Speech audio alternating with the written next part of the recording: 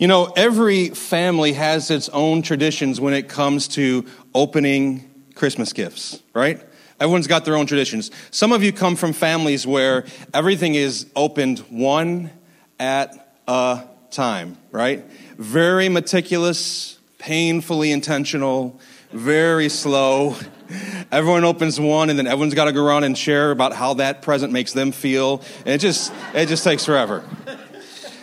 And then others of you, you open up your presents all at once. It's like a feeding frenzy, right? It's like Black Friday meets the Animal Planet in your living room. This is what it looks like for you. And so some of you will open presents tonight. How many of you, like my family, will open some presents tonight on Christmas Eve? All right. And then some of you will open all of your presents tomorrow. Some of you do it first thing. Some wait until after breakfast. Often depends on the age of the people in your home as far as when and how the gifts are opened. So there's lots of different traditions, and I think that's great.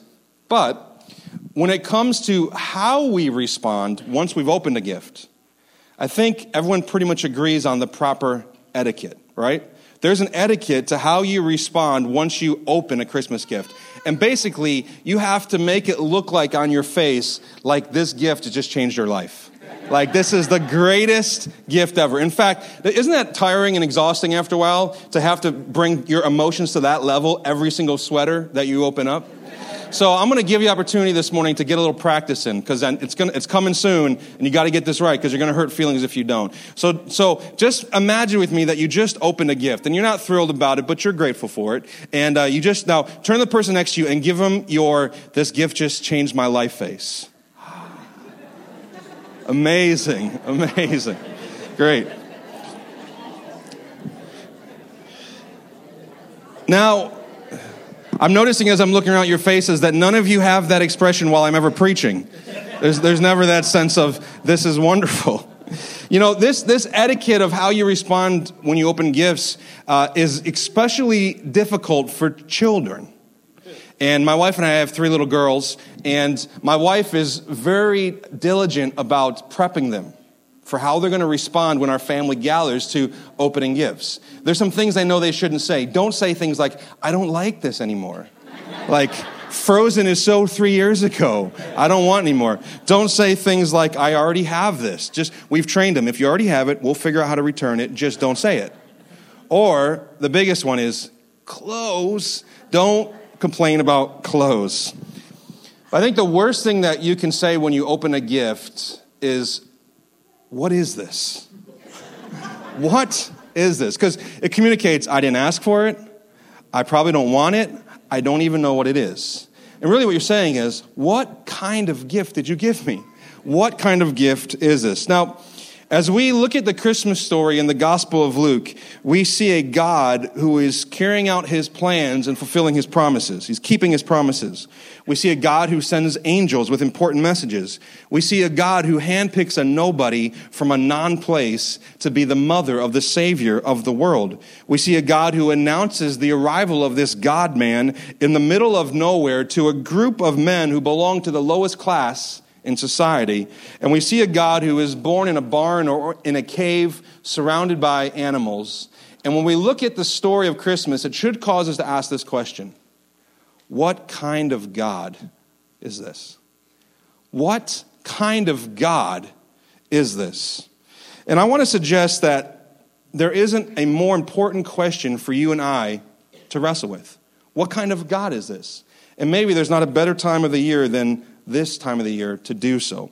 So this morning, we're going to find some answers to that question in one of the songs of Christmas, one of the songs that is recorded in the Christmas story. And it's a song sung by a man named Zechariah.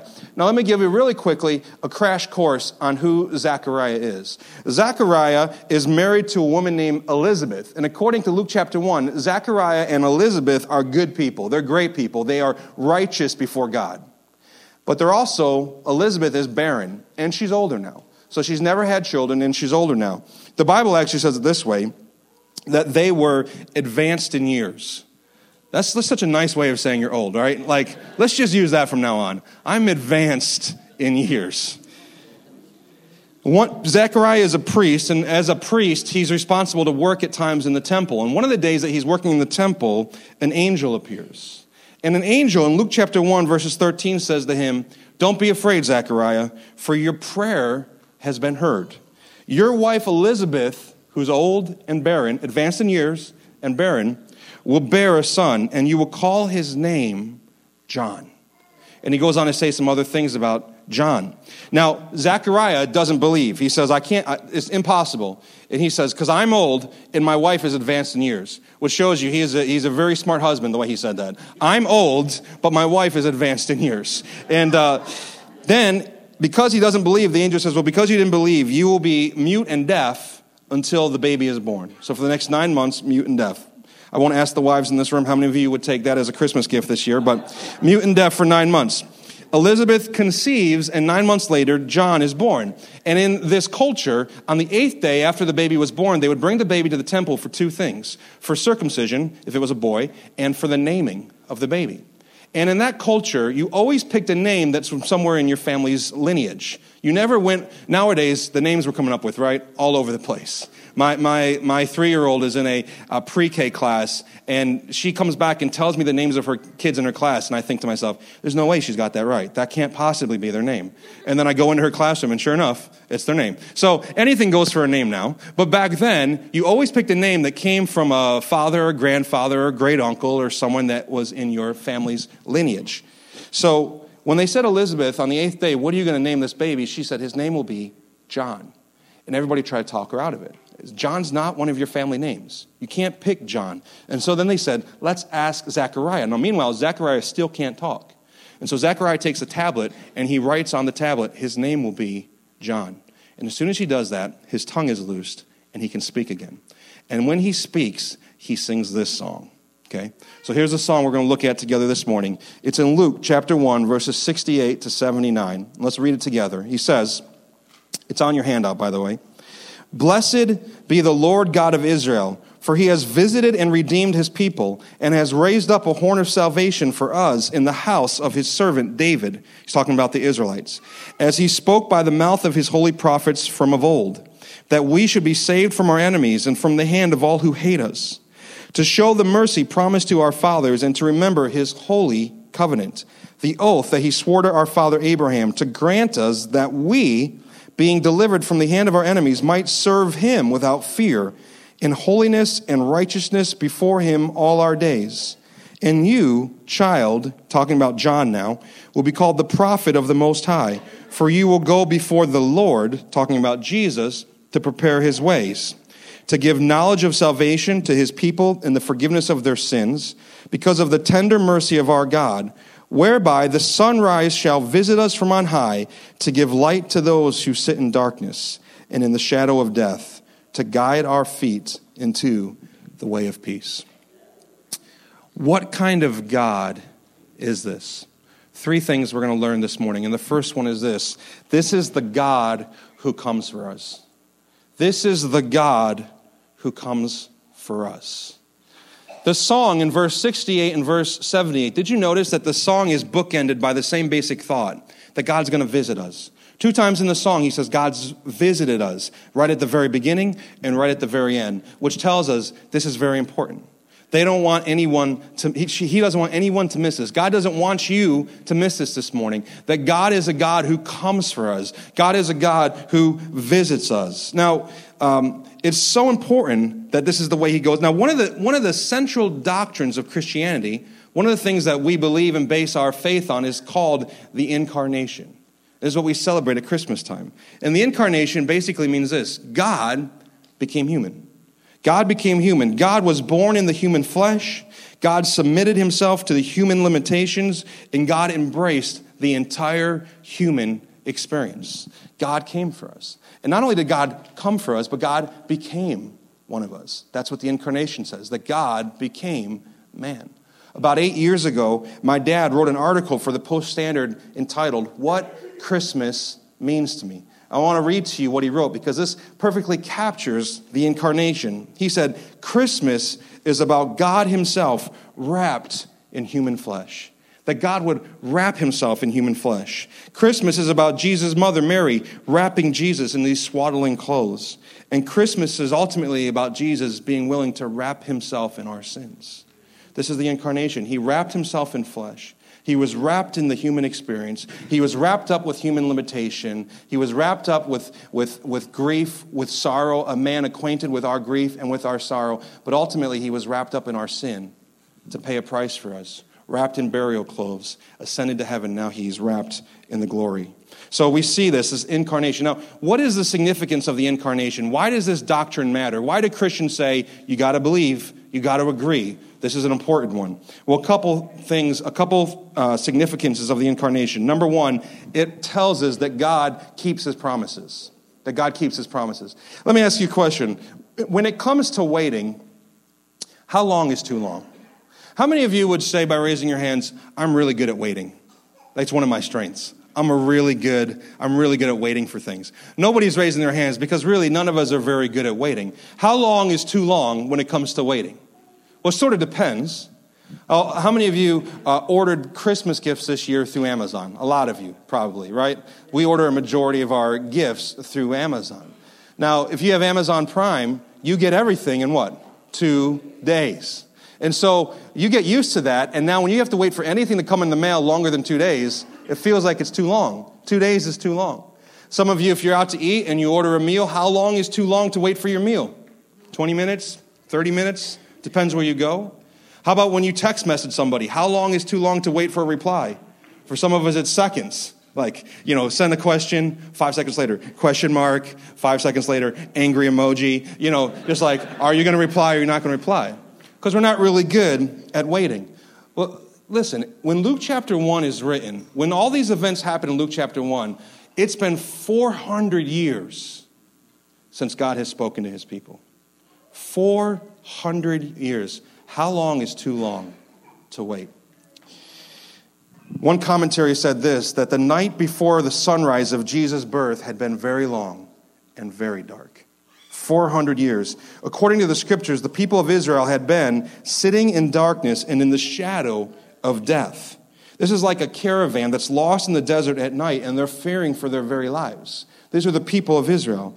But Malachi, an Old Testament prophet, the last book in the Old Testament, gives this promise in the concluding lines of the Old Testament, that the Son of Righteousness will rise with healing in his wings. So even though there's been 400 years of darkness, 400 years of silence, the people of Israel, the Hebrews, the Jews, are still holding on to this last promise that Malachi gave them, that someday the Son of Righteousness will rise with healing in its wings. And so for over 400 years of darkness, the people were waiting, looking for the sunrise. And when Zechariah hears what the angel has to say, Zechariah bursts into song because he knows it's time. God's keeping his promise. It's been 400 years. It's been a long time. But God always keeps his promises. And Zechariah knew this because the angel himself, his name was Gabriel, the angel himself, according to the text, he quotes Malachi. So when Gabriel quotes Malachi, Zechariah, who was a priest and an expert in Old Testament scripture, immediately knew he's talking about the Messiah. He's talking about the promised one. So God kept his promise to come for us. He's a God who comes for us. I want you to personalize it this morning for yourself. He's a God who comes for you. He came not just for me, not just for your neighbor, not just for your family member. He came for you. And this idea of God coming for us, it works for us both objectively because it's true, but subjectively because it stirs our hearts that someone would come for us. A few months ago, we got a letter in the mail from Verizon. Verizon is our cable provider. And they said, you get free HBO for the next 2 months. All right, fine. And so we started to look around. There's not actually a lot to watch on those channels, but it's nice to have the option. And so after the 2 months, we went back, and it was still there. It's been like 4 months, and we still have HBO. Now, if you work for Verizon, you don't have to say anything. You don't have to say anything. It's a Christmas present. But recently, I was just flipping through, and I am being honest, there's not a lot to watch on those channels. But recently, I was flipping through, and there was a movie that I remembered from when I was a teenager called Last of the Mohicans. And it came out in 1992, which when I first did the math in my head, I thought, that's a long time ago, 15 years. And then I stopped and go, wait, that was 25 years ago. And it's a story about some Native Americans and this specific tribe, the Mohicans, and the last remaining members of the tribe. But there's one scene, it's probably the most memorable scene. If you saw the movie, you will remember this scene. And Daniel Day-Lewis, who plays this, he's actually not a Native American, but he was adopted in by the Mohicans as a young man, so now he's one of them. And he has fallen in love with this British young lady, this English lady, and they are running away from another tribe. And they hide behind a waterfall. And they're behind this waterfall, and they have no weapons, they have no way to fight, and the other tribe is very close and very near. And so they realize if we're going to have any hope at all, we actually have to escape. Me, my brother, and my dad, we have to escape. We have to leave you here. You're going to get captured, but the best plan for all of us is for you to get captured. Let us go and get weapons. We'll come back and we'll rescue you. Because if we try to fight them now, we're all going to lose. And so here he is. He's leaving this woman that he loves. And he says to her, stay alive. No matter what, I will find you. And that's the magic moment in the movie. He's looking her in the eye and says, I will find you. And with those piercing eyes, you know he's gonna find her. And when you see that scene, something in our hearts stirs because we're like, man, I wish somebody felt that way about me. I wish somebody was coming for me. I wish somebody had that sort of passion to chase me down and to rescue me and to find me. And in the Christmas story, that's exactly what we have. A God who said, I'm coming for you. No matter where you go, no matter what you've done, no matter how tied up you are, no matter how bound up you are, no matter how addicted you are, no matter where you find yourself this morning, he says, I'll find you. I'm coming for you because he's the God who comes for us. The incarnation means that God kept his promise, but the incarnation also means this. God didn't love us from a distance. He didn't love us from a distance. He came to visit us. This visit means that God made his way to us and not vice versa. See, every other religion says, you find your way to God. You figure out how to get to God. Christianity stands alone in saying, no. You couldn't get to God. You can't do it. God came to you. And it's this great reversal. It also means that when God visited us, it means that he's not ashamed of us. He's not embarrassed of us. He's not unwilling to be associated with us. There's a show on Netflix right now called The Crown, which is a historical fiction retelling of the life of Queen Elizabeth II. And in one of the episodes in the second season, they tell a story that happened in August of 1957. Now, I didn't know any of this because I'm not really a history expert, so this is all feels brand new to me as I watch it. But there was a journalist named Lord Altrickham, and he listened to one speech that Queen Elizabeth II gave over the radio, and he wrote a scathing article about how out of touch the castle, the crown, the royalty was with the real people in England. And nowadays, it's no big deal for a journalist to write a scathing rebuke of our leadership. That happens all the time. But back then, it was a really big deal. He basically was making the argument that the Queen's court is too upper class, it's too British, and instead he advocated for a more classless, not classless as in like you got no class, but classless in not a hierarchy of a Commonwealth court. He's just one writer, but he brought so much change, actually, to the British government.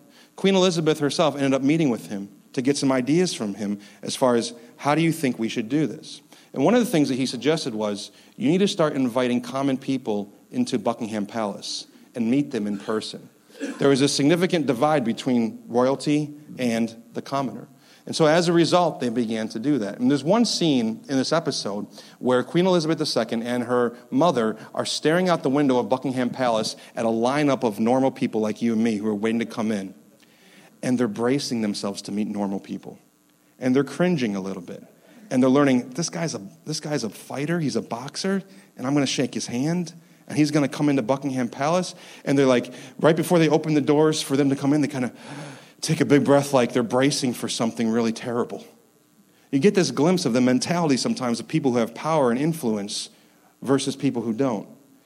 But when we see our God, he didn't stand up in heaven looking through a window down at us going, that person, I got to welcome them in to my house. He didn't do that. He ran to us. That's what the incarnation says. He left his throne to come to us. God didn't keep his distance from commoners. He's not ashamed to associate with us.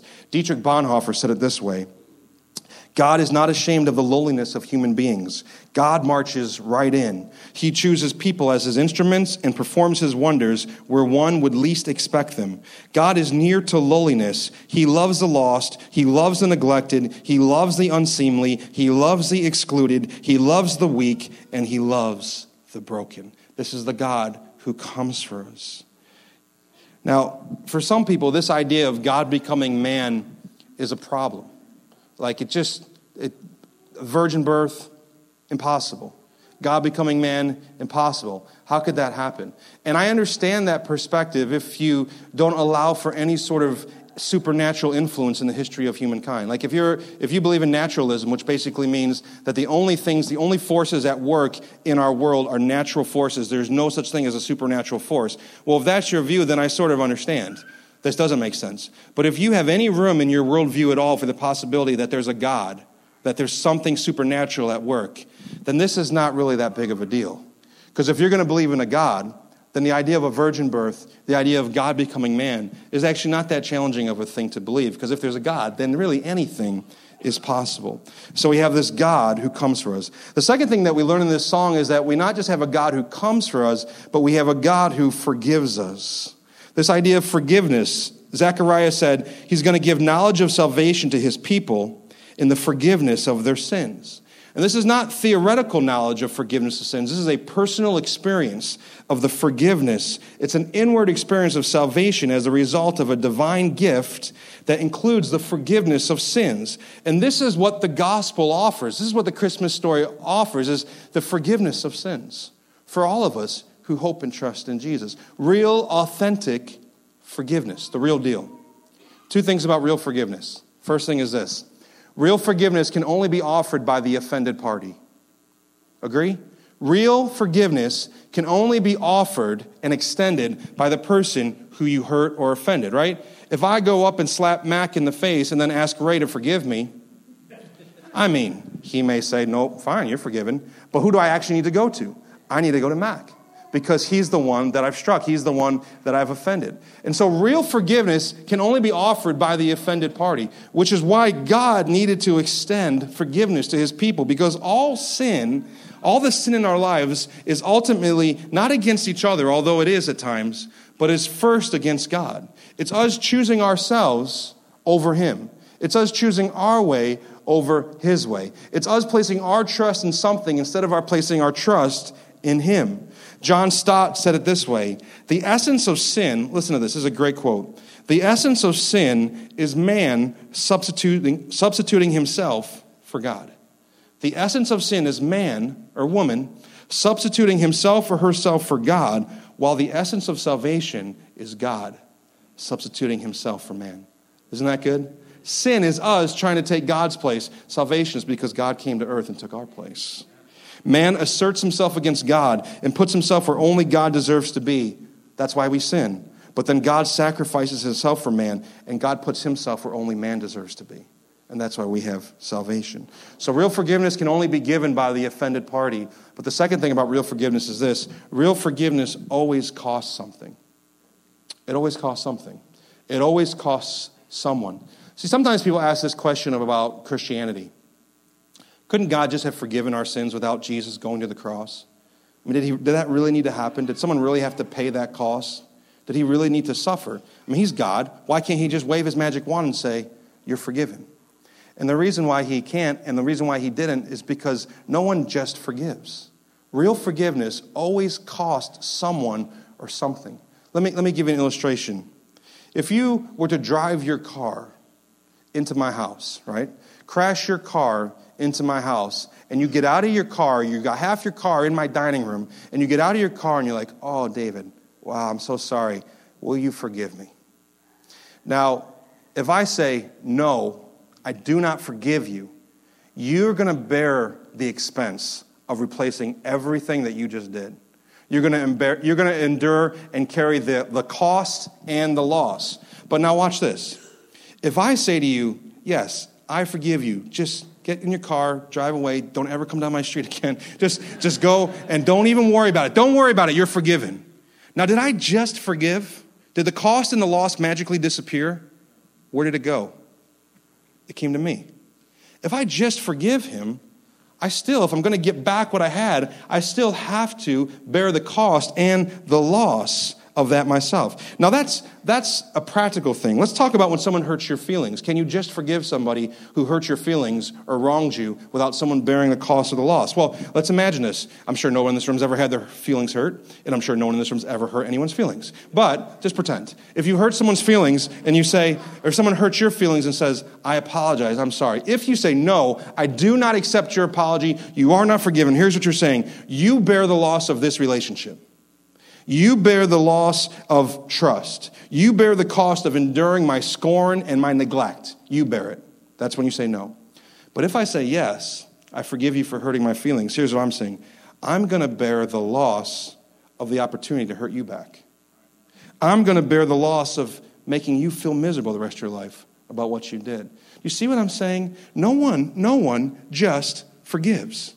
When you forgive, someone always bears the cost or the loss. So Jesus came to earth to seek and save the lost and to offer forgiveness. And guess what? It cost him. And it had to cost him, because only through his shed blood can we be forgiven of our sins.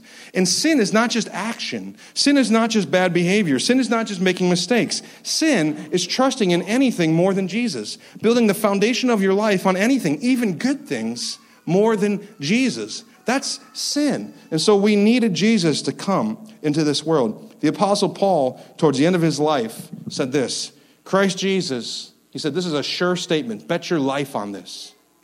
Christ Jesus came into the world to save sinners, of which I am the worst. Now, was Paul the worst sinner in the world at that point? He wasn't, actually. He was a very godly man. He was a leader in the church. This was near the end of his life. What was he saying? He's saying, when you really understand that sin is not just making mistakes and saying a bad word and lusting after this and losing your temper here, but sin is actually in any moment of any time of any day placing your heart's deepest affections and your mind's attentions and placing your hope and trust in something other than Jesus, saying, if I just had that, then my life would be worth living. If I just had that extension onto my home, if I just had that job, instead of this job, if I just had that person, if I had their family instead of my family, if I had that person's present instead of the present I got. Anytime we find our hearts doing that, and let's be honest, our hearts do that a lot, that's an indicator that we're trusting and hoping in something more than Jesus. And I don't say that to put all sorts of guilt on you. I say that to say this. Jesus came to bear the cost of all of that. He came to provide a sacrifice so that we wouldn't have to carry our sin. So we've learned so far that this is a God who comes for us. This is the God who forgives us. And then the last thing this morning we're going to close is this. This is the God who is for us. This is the God who is for us. Now, one of the names for God that you hear a lot at Christmas time is Emmanuel. There's songs, you've probably heard it. Emmanuel literally means God is with us. And that's Jesus coming to earth as a human. But God isn't just with us, God is for us. And here's what I mean. God did some things for us that we couldn't do for ourselves. Verse 74, it said in Zechariah's song, that we've been delivered from the hand of our enemies, that we might serve God without fear, in holiness and righteousness before him for all of our days. Now, how are we going to serve God in holiness and righteousness for all of our days? How are we going to approach God without any fear? Because we're not perfect. We didn't always get it right. We're not always holy. We're not always righteous. Well, God came to live for us and to die for us. He came to live for us. So how do we have holiness and righteousness? Because Jesus has made us holy and righteous. And he's making us holy and righteous. So this is what it means for you this morning. You are free to be righteous all of your days, not because you get it right all the time, but because Jesus lived the life you should have lived, and his perfect performance record is credited to you when you hope and trust in him. But Jesus didn't just live for us, he died for us. It says that we've been delivered from the hand of our enemies, that we might be free from fear. Well, how can we ever be free from fear? We're free from fear because Jesus took our worst fears upon himself. The hopes and fears of all the world are met in thee tonight. What kind of God is this? This is a God who comes for us. This is a God who forgives us. And this is a God who is for us. And this morning I want to ask you to consider the truth that this is true for you. St. Augustine said this, God loves us as if there were only one of us. God loves us as if there was only one of us. God loves you as if, loves humankind, of course, but he loves you. And he came for you. and he wants to forgive you, and he is for you. And I want to encourage you this morning as we close to put your hope and trust in Jesus, to look to him and see him for who he is. Not just a baby in a wooden manger. His life began in a wooden manger, but eventually he ended up laid not just in a wooden manger, but he was laid upon a wooden cross as a sacrifice for all of humanity, that we might have a way home, that we might have a way to him. Let's bow our heads together in prayer this morning.